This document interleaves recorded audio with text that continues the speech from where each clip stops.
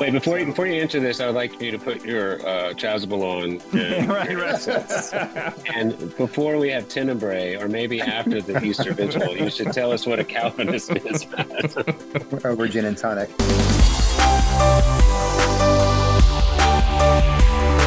Welcome to the Stand Firm podcast. I'm Nick Lannon of Grace Anglican Church in Louisville, Kentucky, and I'm here once again with Matt Kennedy of the Anglican Church of the Good Shepherd in Binghamton, New York, and JD Koch of St. Luke's Anglican Church on Hilton Head Island, South Carolina. How are you guys today?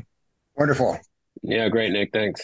I see we've got Chat GPT making up Bible verses now. What are some other dangerous theological questions that we could ask artificial intelligence? You're referring to that I guess it was a trans person who's feeling discouraged On Reddit, yeah. because I don't know if it was a he or a she. In reality, I don't know what it was, what this person was, but let's just say he was discouraged, so he asked ChatGPT, what to make up a Bible passage as if Jesus were affirming a trans person. And the ChatGPT spit it out, and it did. I mean, if you know the Bible well, it doesn't sound anything like the Bible, but this person was in tears because it was so moving and touching. And then a gay couple retweeted it, just how beautiful it is. And this is our future, man. Yeah, beautiful, made up gibberish. Although it has seemed like when you ask these chatbots the sort of more generic, undirected questions, like what is the Christian gospel, it seems to get it relatively close. Now that this was in a sense forcing its hand, right? Write a Bible passage in which Jesus affirms trans identity. It's like not too many options to go on there. Right. But it's scary. Well, that's the whole thing about the prompts. Go ahead. This is why we said this before, but this is why people need to hold on to if you have a hard copy, if you don't have a hard copy of the Bible, get one. Don't just use your apps.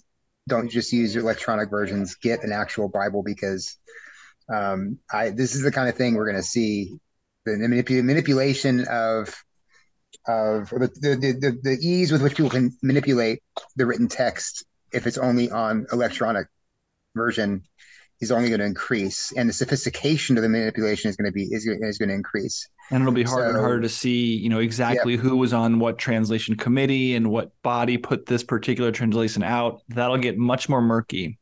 Well, and the sad part is we know that it doesn't even have to be that sophisticated. I mean, you look back at the Soviets, racing people from pictures, these famous ones where like they're a hand and no body, or like there's like clearly like a, and the sad part is that under that regime, not only was it clearly obvious, but people for the most part didn't revolt. I mean, obviously it took 70 years, but it wasn't like, oh, we're so offended by your manipulation of the past or reality that we're going to speak up and stick our necks out. And I mean, that's Solzhenitsyn's whole argument about the greengrocer, or that was Václav Havel's argument, but Solzhenitsyn's argument too, that there's just so many people that are going to kind of just want to go along to get along, that they're going to put up with an awful lot of manipulation. I wouldn't be surprised if some, seeker sensitive church guy starts incorporating some of these ChatGPT quote unquote Bible verses in their sermons. It's like, it's no weirder than the Passion Translation. I mean, they're both like heretical translations. It's not. Or the hip hop prayer book. Remember that one? No, I feel like we need to call our listeners' attention to the fact that Matt Kennedy is wielding what appears to be a magic wand or a back scratcher. What's going on there? I don't know what this is. It's a plastic. I'm at my in-laws' house, and it's just this plastic rod that I see sitting next to me. So you will not spare the rod? Okay. Well, today, guys, we're going to break open the Stand Firm Mailbag, something we haven't done in a long time. Thank you so much to our listeners. And here, I think we must begrudgingly confess that we have more than one for taking the time to send in such great questions. We have a couple that we're going to see how far we get through today. Please do keep sending them. We'll do this mailbag as often as we can. This first one is a question from Sean. He says, you mentioned that ordination vows mean you should agree with the doctrines of the church or leave it. This was in response to liberal bishops. Now, as an aside here, we also recently said the same about Resurrection Church in Austin. Now, in that vein, Sean asks, do you have to be Calvinist to be Anglican in good conscience because he says the 39 articles are Calvinist. Yes. Next question. So what's a Calvinist? Yeah, No, I I mean, think. Go ahead, Matt. okay. The articles are broadly reformed. Wait, before you answer this, I would like you to put your chasuble on and Right, your right. incense. And before we have Tenebrae, or maybe after the Easter Vigil, you should tell us what a Calvinist is, Matt. Over gin and tonic, right? I mean, okay, the articles are broadly reformed. Reformed, yes, I think that's a big distinction that you need to make. But Yeah, anyway, go. You'll make it. You'll make it. right. So Calvinism is a branch within the Reformed understanding of the faith, and so Calvin, and even as we talk about Calvinism is as it is today is not necessarily uh, wholly consistent with even what Calvin wrote in the Institutes. I mean, the thing people most associate with Calvin right now is the TULIP acronym, but Calvin didn't make that up. And I mean, I think it's broadly consistent with his thought, but that's an artifact of modern Calvinism, not necessarily of Calvin himself. So yeah, okay. So the articles are broadly reformed in the understanding of how grace works with regard to free will. You see that, I think, in Article 9. They're broadly reformed in with regard to predestination. There's an article that addresses predestination pretty It's 17. clearly. Yeah, pretty clearly. And so Anglicans would say there's nothing in the human person that's able to turn from sin and choose Christ. We can't do that on our own power. It wholly depends on the grace of God regenerating a person and drawing that person to faith in Jesus Christ. That's all a gift. That sets us firmly within the Reformed view. And those people who are set apart, or those who are given that gift of faith, are those who are elect. And so that's also firmly within the Reformed camp. I think in general too, we can look at the way the articles describe the sacraments and say those are also it's also a Reformed description of how a sacrament works. So communion, for example, is, we don't believe that the bread is changed into anything other than bread. And yet, at the same time, those who approach the communion table in faith truly feed on Jesus in a spiritual way, in a mystical spiritual way. It's you truly feed on his body and blood. So in all these ways, our articles are distinctly reformed. And yet, I would say we're not reformed in other ways. Like we have not adopted, we talked about this before, but we've not adopted the Reformed understanding of the regulative principle. We Anglicans tend to be more Lutheran in this regard, that the church is not bound by only what is prescribed in the New Testament as regards forms of worship and polity. We can, so long as what we do with regard to worship and church authority doesn't contradict the Bible, we're free. That's a normative view. So that's a Lutheran view that we've taken. Also, I think that that we're more Lutheran in our approach to the law gospel distinction than we are Reformed. At least as modern Calvinism is now, it seems to have been taken over a lot by at least one stream of Puritanism, which heavily focuses on your sanctification and how you can know whether or not you are truly in the faith. You check out your works and are you doing the right things that you should do that would indicate that you're saved. Anglicanism has traditionally avoided that. We tend to be more Lutheran, I think, with regard to our understanding of the law and the gospel. You're a Christian because you trust in Jesus. That's and he's given us promises, and we can trust those promises, and that's how you know you're in. So Calvinism, no. Reformed, yes. Does that leave room for our Arminian and Wesleyan brothers? No. Well, that is where it comes down to the debate, generally speaking, because there are fine points, which you've noticed. There's fine points of distinction between sort of post Synod of Dort Calvinism and where TULIP was, or at least the acronym wasn't, but I mean, like the ideas of TULIP were solidified. It was famously John Davenant, the Anglican divine that was sent there, disagreed with the fifth of the 4 points, the limited atonement. I mean, that's kind of a statement. Yeah. So within Anglicanism, Reformed, broadly speaking, you could quibble and differ on the finer points of the inner workings of God. I mean, that's sort of how I view, from Augustine on down. I mean, even like Blaise Pascal, these people, the logical consistency of Tulip is straightforward. I mean, limited atonement, God, Jesus, no one snatched from his hand.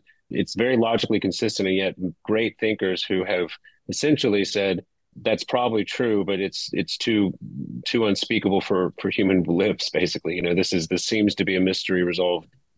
I'm going to stop short of going sort of full throated in this. And I'm sure you have listened to a lot of debates where people say, well, that's a denial of the gospel. And, you can't, if you don't believe in limited atonement, you're defacing and denying Christ. And so, well, we're going to agree to disagree. And I'm going to stand with, with some pretty substantial, faithful thinkers throughout history, and just sort of hope that, in the broad brush, where we agree that we're going to be faithful to the biblical vision, which we would just say is reformed.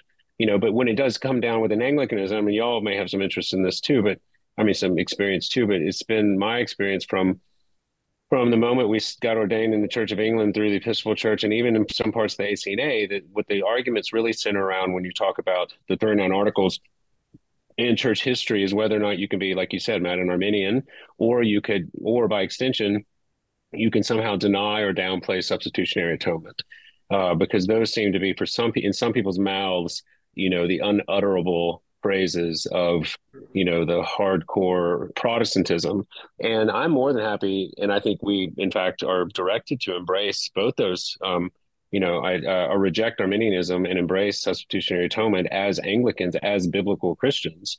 And whether that's called reformed or not, is secondary to the fact that not only do our articles say it, but I think the Bible clearly teaches it. And so I think that's where, right, at least in my experience, the fine points of the kind of scholastic Lutheran and Reformed debates of the 17th, 18th century are interesting, and I think are worth studying if that's what you're energized by.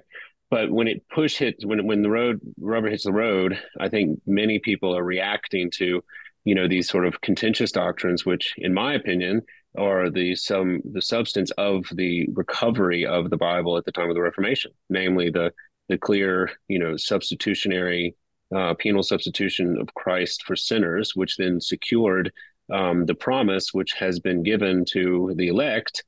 However, that is in God's wisdom ultimately decided. But for us, it's a great comfort, as Article 17 says, because we can then trust that when we are when the eyes of our hearts are enlightened and our ears are open, and we begin to call upon his name, that he will never let us go. I mean, that's the glory. And that's 17. If you read Article 17 slowly, it becomes sort of a sermon, has law and gospel, which I commend to anyone. I mean, pull out your prayer book and check it out. Well, let's move on to the next question. I felt like that was an actual adequate answer in a nice, reasonable amount of time. Well done, you. So we got a long question from Sarah. I'm going to boil it down a little bit. It comes down to whether or not we think women can and should be ordained to the permanent diaconate. We spent a lot of time talking about women in ministry over the last couple months.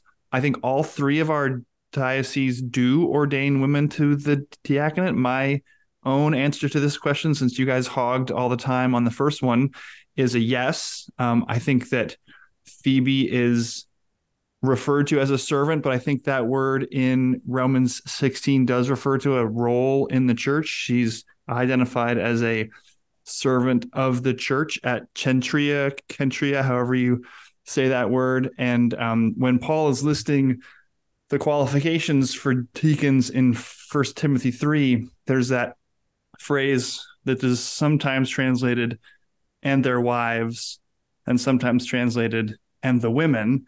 And I think that a good argument can be made for the fact that that's his qualifications for the women who will be deacons, because there is no similar rule for the wives of elders in the previous paragraph. He's specifically, it would be really weird for him to have rules for wives of deacons and not have rules for wives of elders. And so I think that he's made there a separate category where eldership is reserved for men, but the diaconate is open to women as well. What do you guys think? Yeah, I agree with you about that. I mean, I think the one question comes in with regard to preaching. right? Because that's where the rubber meets the road. If you ordain women as deacons, Mhm. do you also ordain them into a teaching office, right? Because traditionally within Anglicanism, deacons have been licensed to preach and to teach. And if they're doing so in the context of a worship service, they'd be preaching to men and exercising a kind of a preaching authority there. So some of those who disagree with the ordination of deacons and say, well, okay, I hear what you're saying about First Timothy 3, and yet we also have this instruction in First Timothy 2 not to Mhm. allow women to hold Right. authority over or teach men. So does that, and when obviously since Paul's not going to contradict himself in the same Right. It's the same letter. in the same letter. Well, and he immediately Um, refers to deacons as, husbands of one wife in the same passage, in the same First Timothy 3. So I think anyway, I mean, it's confused. It's complicated. Well, it I certainly can, seems like the first appointed deacons, which are not named as such in that text, are the seven who are appointed specifically because the teaching office is being reserved for the apostles. And so yeah, they can't do the service work that the deacons are then appointed to do. I think that we as Anglicans have gotten sort of halfway to that distinction. We see, like the early church, that there is an appointed office there, that these are appointed people to serve the church, but there's a distinction between that office and the authoritative teaching office, which has over time been blurred, I think, unfortunately. So I think that there's room for a permanent diaconate that does not go over into the authoritative teaching role, whether that's for men or women. If you're called to the diaconate, that involves a vocation of service, not a vocation of eldership and teaching. that's what I mean, our Bishop Dobbs. I think that's his position.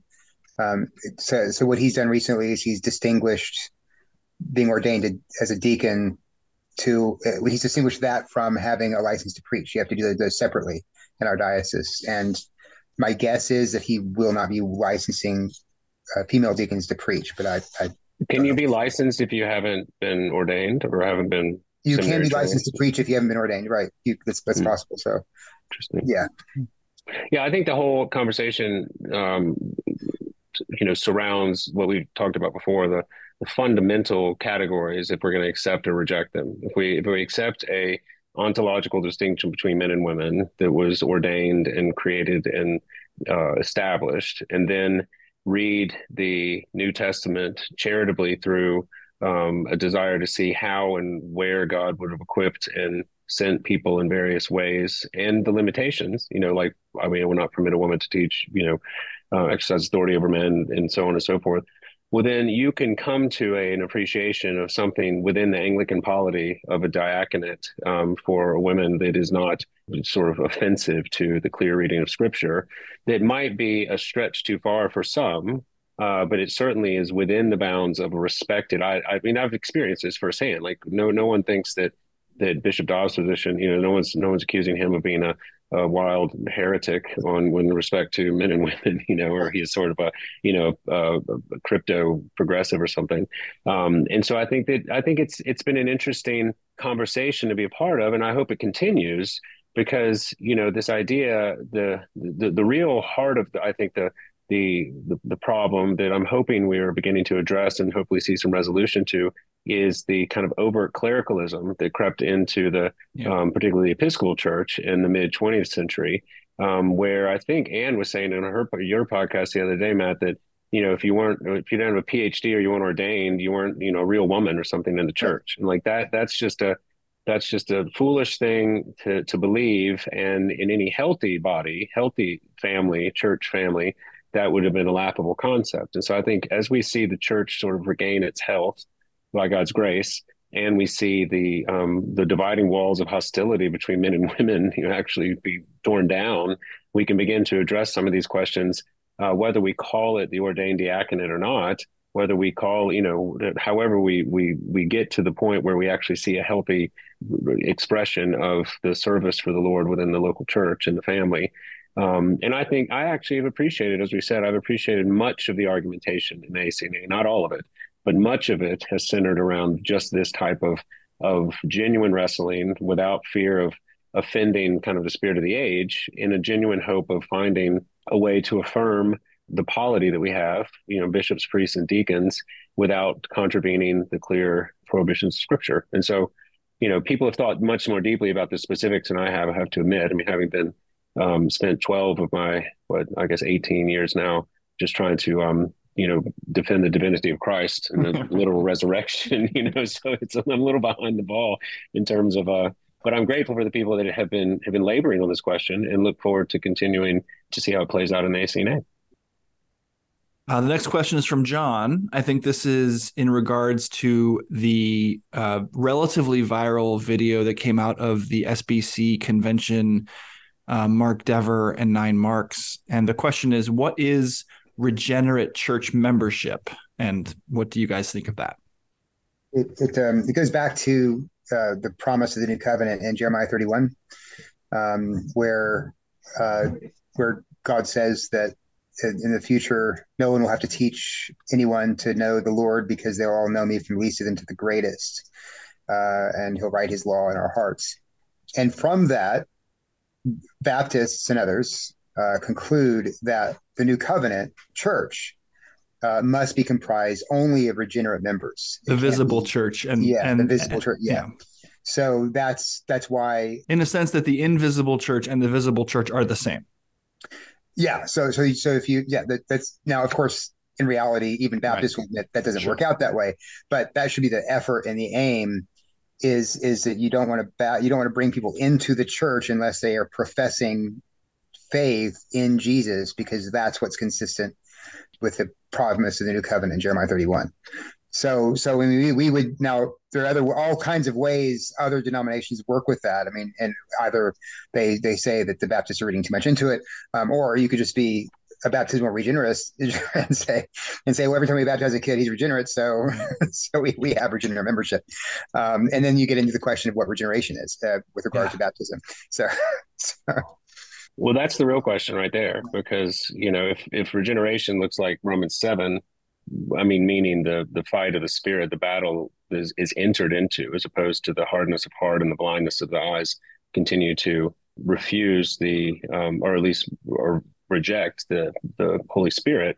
Well, then you're talking about an entirely different type of regeneration than, if it's, I don't know if it's, well, I'm not really sure. It's been a long time since I've been in a church that would define regeneration anyway, other than that, honestly, because I guess that's maybe the Lutheran Anfechtung and the kind of the, like you said, Matt, the sort of the differences, the emphasis on law and gospel, about how the tormented conscience, to a certain degree, given the depth of sin and need in our hearts, should never end. I mean, to a certain degree. I mean, we will never exhaust the examples of our need for grace. So if you were worried about being regenerate in the sense of being a Christian for 50 years and still finding things to confess and be absolved of, well, then I think that's a different type of understanding of Christianity. I'm not saying it's not Christian, but that's a different type sort of pastoral care and churchmanship than I'm involved in currently, and have been, since becoming an Anglican. So I don't know. That's kind of how I see it. But again, I respect Mark Dever a lot. I mean, I'm not, it's nothing disparaging, but I do think there's a difference up and down the line between people who baptize professing adults and people who inaugurate them as speech Christian people, and we treat them differently their entire lives. I don't think Mark Dever was saying that regenerate membership means holy, pure living I think he was saying faith. I think that's what he meant, is that for him, the mark of being regenerate is having faith in Jesus. So you can't baptize someone into the church until they have that mark of regeneration, which is faith. I don't think it was a righteousness of life necessarily. Right. Okay. I mean, and that does bring up the question of what regeneration is. I mean, spiritually, of course, regeneration is being given new birth, like Jesus says in John chapter 3, being born again from above, not the same person you were before, because God has made a change in you. But that word has been used differently, like in baptismal theology. It hasn't always meant that in inner transformation. It has also contained or it has also meant just being bound to the church. Because what happens when a person is a child, or an infant, is baptized, is he is taken from the world, much like an Israelite was taken from slavery in Egypt and brought through the Red Sea and born into a people, Yeah. and at that moment Israel was kind of born, right? Well, in the same way, a baby is brought through the waters of baptism and brought into the church, whether Our that prayer book specifically mentions Noah and the flood, yes, That's right. rescued exactly. from the flood. Yeah, and so in that sense, we can always say the baby is regenerate without having to say necessarily that baby has had an internal transformation of the soul, which we hope that has happened. We expect that's Right. happened. We can't say for sure. So, And even as we've said, even the most tied in the wool credo Baptist would have to leave room for the truth about human nature and our inability to even know ourselves that well and to live a life that becomes apostate after having made an adult profession of faith. I mean, Yeah. these are the things that we need God to be the actor to save us rather than rely on some good decision that we've made. Yeah, I mean, I think, I'm sympathetic to the idea as a pastor that you want means by which you can help encourage sanctification, encourage the conformity to Christ. You want to have objective or at least clear sort of criteria where you can, like Paul says, don't associate with these people, Timothy, like the ones that are manifesting the works of the flesh. That being said, I think there's also fear, and this goes back to this is sort of a pietistic thread. I'm not saying Mark David is a pietist, but like since the Reformation in particular, being afraid that churches are going to promise too much and sort of give quote unquote cheap grace. I mean, I don't think that's how Bonhoeffer meant it, but I think that's the idea.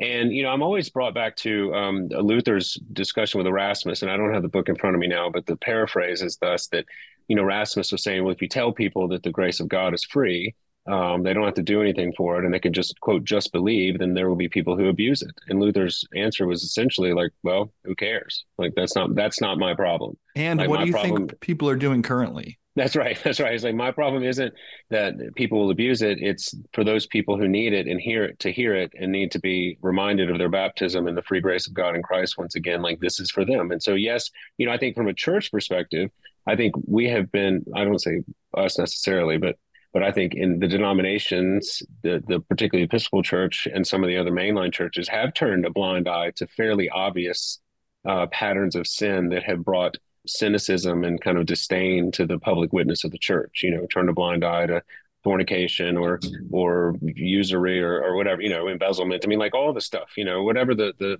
stuff that people can point to and say those Christians are hypocrites. And so I think we should try to avoid that as best we can in our own lives and then lovingly in the lives of our parishioners. But when it comes down to the status of the heart and what people are trusting in, we cannot put their trust back on whether or not they themselves consider, they know that they are worthy of God or have made a full profession or have decided to follow Jesus. I mean, the point of baptizing in the first place is to put the trust and hope outside of themselves so that at the very point of their greatest need, they be able to fall back on something that's much stronger than they are, which I think was what Paul meant when he said that the Lord's strength is made perfect in our weakness. And I think that's one of the pitfalls of the whole regenerative church membership discussion, which I think Anglicans, we got a lot of problems, but I think this is one area where we have, pastorally speaking, we at least have the tools to be very effective. Now, whether we utilize them the right way or not, that's always a question. But I think that we have the history, we have the formularies, and we have the pastoral practice to draw from that I think, well, at least has served me well personally and pastorally, some 20 years, and I'm grateful for that. I mean, I have sympathy with those who say, well, look at the Church of England, the average C of E church. The gospel is not being preached in that place. People are getting baptized because, hey, that's what you do. And so I can see why you would object to infant baptism in a context like that and say, well, look, it's just a thing. You're just pouring water over the kid's head and you're saying these words, but there's no substance for that kid to cling on to as he gets older. He's just going to, what use is it? And of course, the solution there is not to stop baptizing infants. The solution is to start preaching the gospel and You know, to, and and to, catechizing the right, baptized and into confirmation. I mean, like, don't just stop there. I mean, there's all yeah, sorts yeah, of answers that right, don't encourage, don't involve also stopping right, baptizing. That's right. right. Yeah, I just talked to someone about this the other day because we just did a baptism this past Sunday.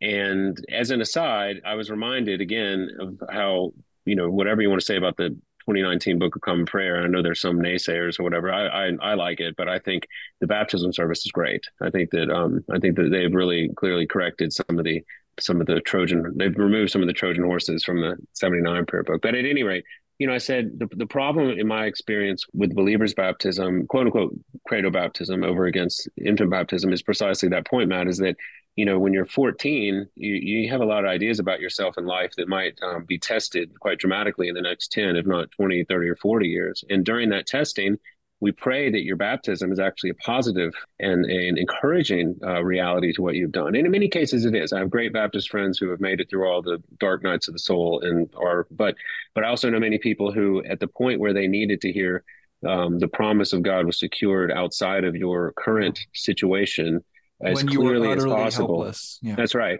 They couldn't help but just simply remember that they used to believe when they were 16 and now they're 26 and they don't. Whereas, if they had been catechized altogether differently beginning at 6 months, then perhaps it would have been different. I mean, that's just from a pastoral perspective. Theologically, I think theologically we can defend it scripturally. It's, you can there are a lot of ways to argue this point, which is why we don't disfellowship, Baptists who disagree with us. I mean, we don't de-church them, but I do think it has significant pastoral and theological ramifications for how you structure your household, how you understand your own self, and how ultimately you have your Christian walk. And so that's why I'm not surprised if there's an Anglican church next to a Baptist church. We can have lunch together afterwards, but we'll have a somewhat different, worship service before then, and then we can have a kickball game or something. See who wins.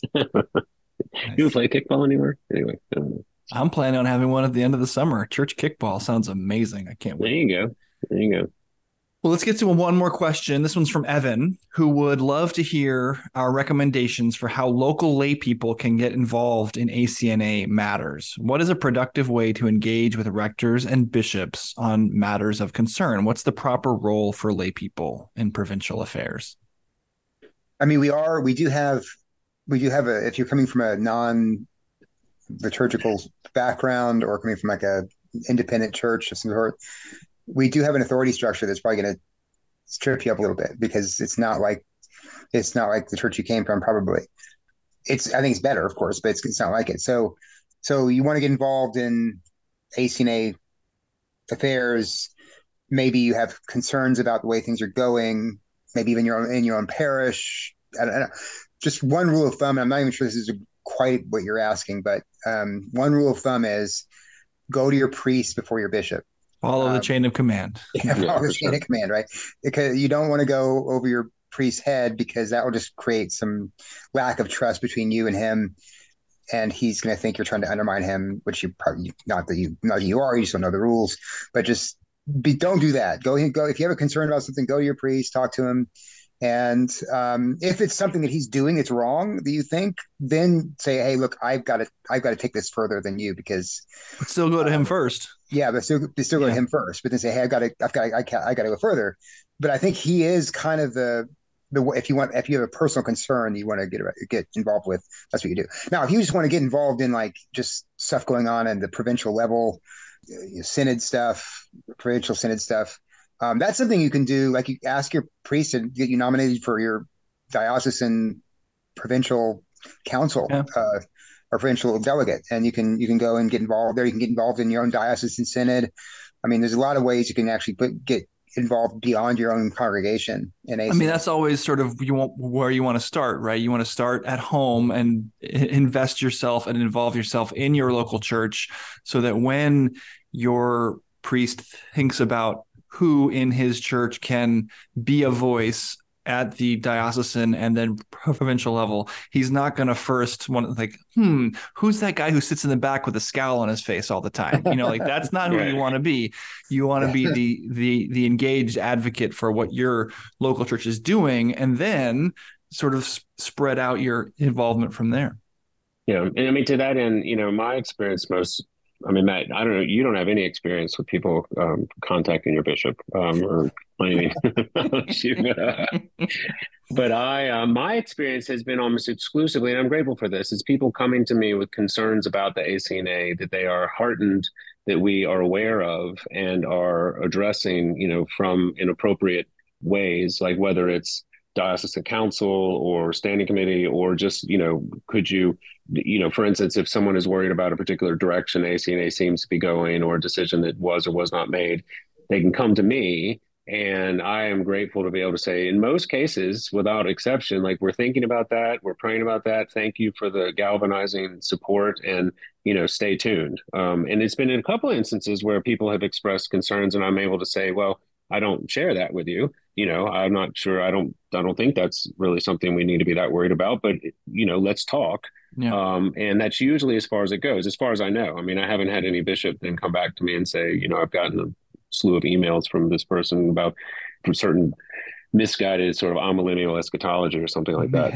for instance. And so, but I do think that, people should feel free, and I welcome any of our listeners who happen to go to our church, feel free at any point to make an appointment and express concern or questions about the church, specifically local, but also general. And I'm hopeful that if I'm doing my job, living my vocation appropriately, that I'm engaged or aware, or if not, then thank you for bringing to my attention something that I wasn't.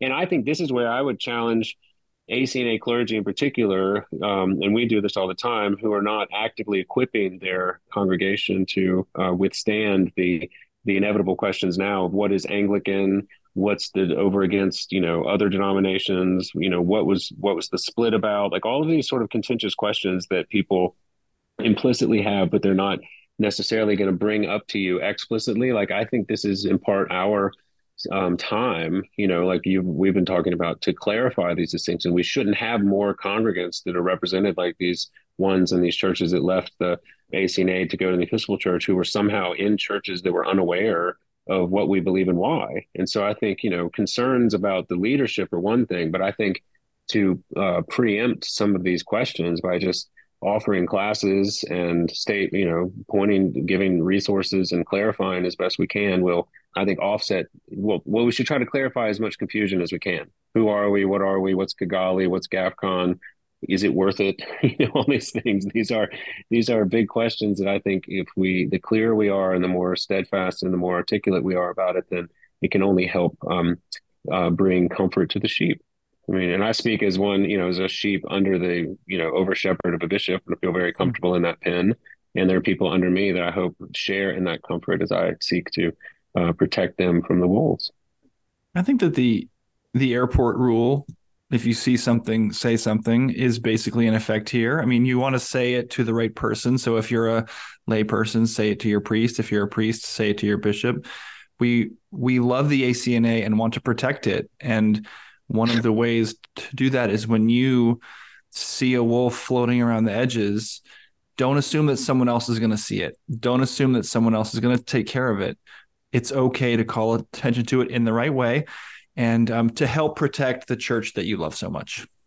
Amen. Well, those are the 4 questions that we're going to have done today. We do thank you for writing in. We'll try to do these mailbags as often as we can. It's really fun to interact with listener questions. Thank you for writing in and for listening to Stand Firm. As always, if you want to keep the conversation going, be in touch. You can rate and review the podcast on iTunes. Do send us an email at mailbag@standfirminfaith.com, or join the Anglicans for the Gospel Facebook group. Thanks to JD Koch and Matt Kennedy. I'm Nick Lannon, and Lord willing, we'll be back next week. Until then, by the grace of God and Jesus Christ, we'll be standing firm.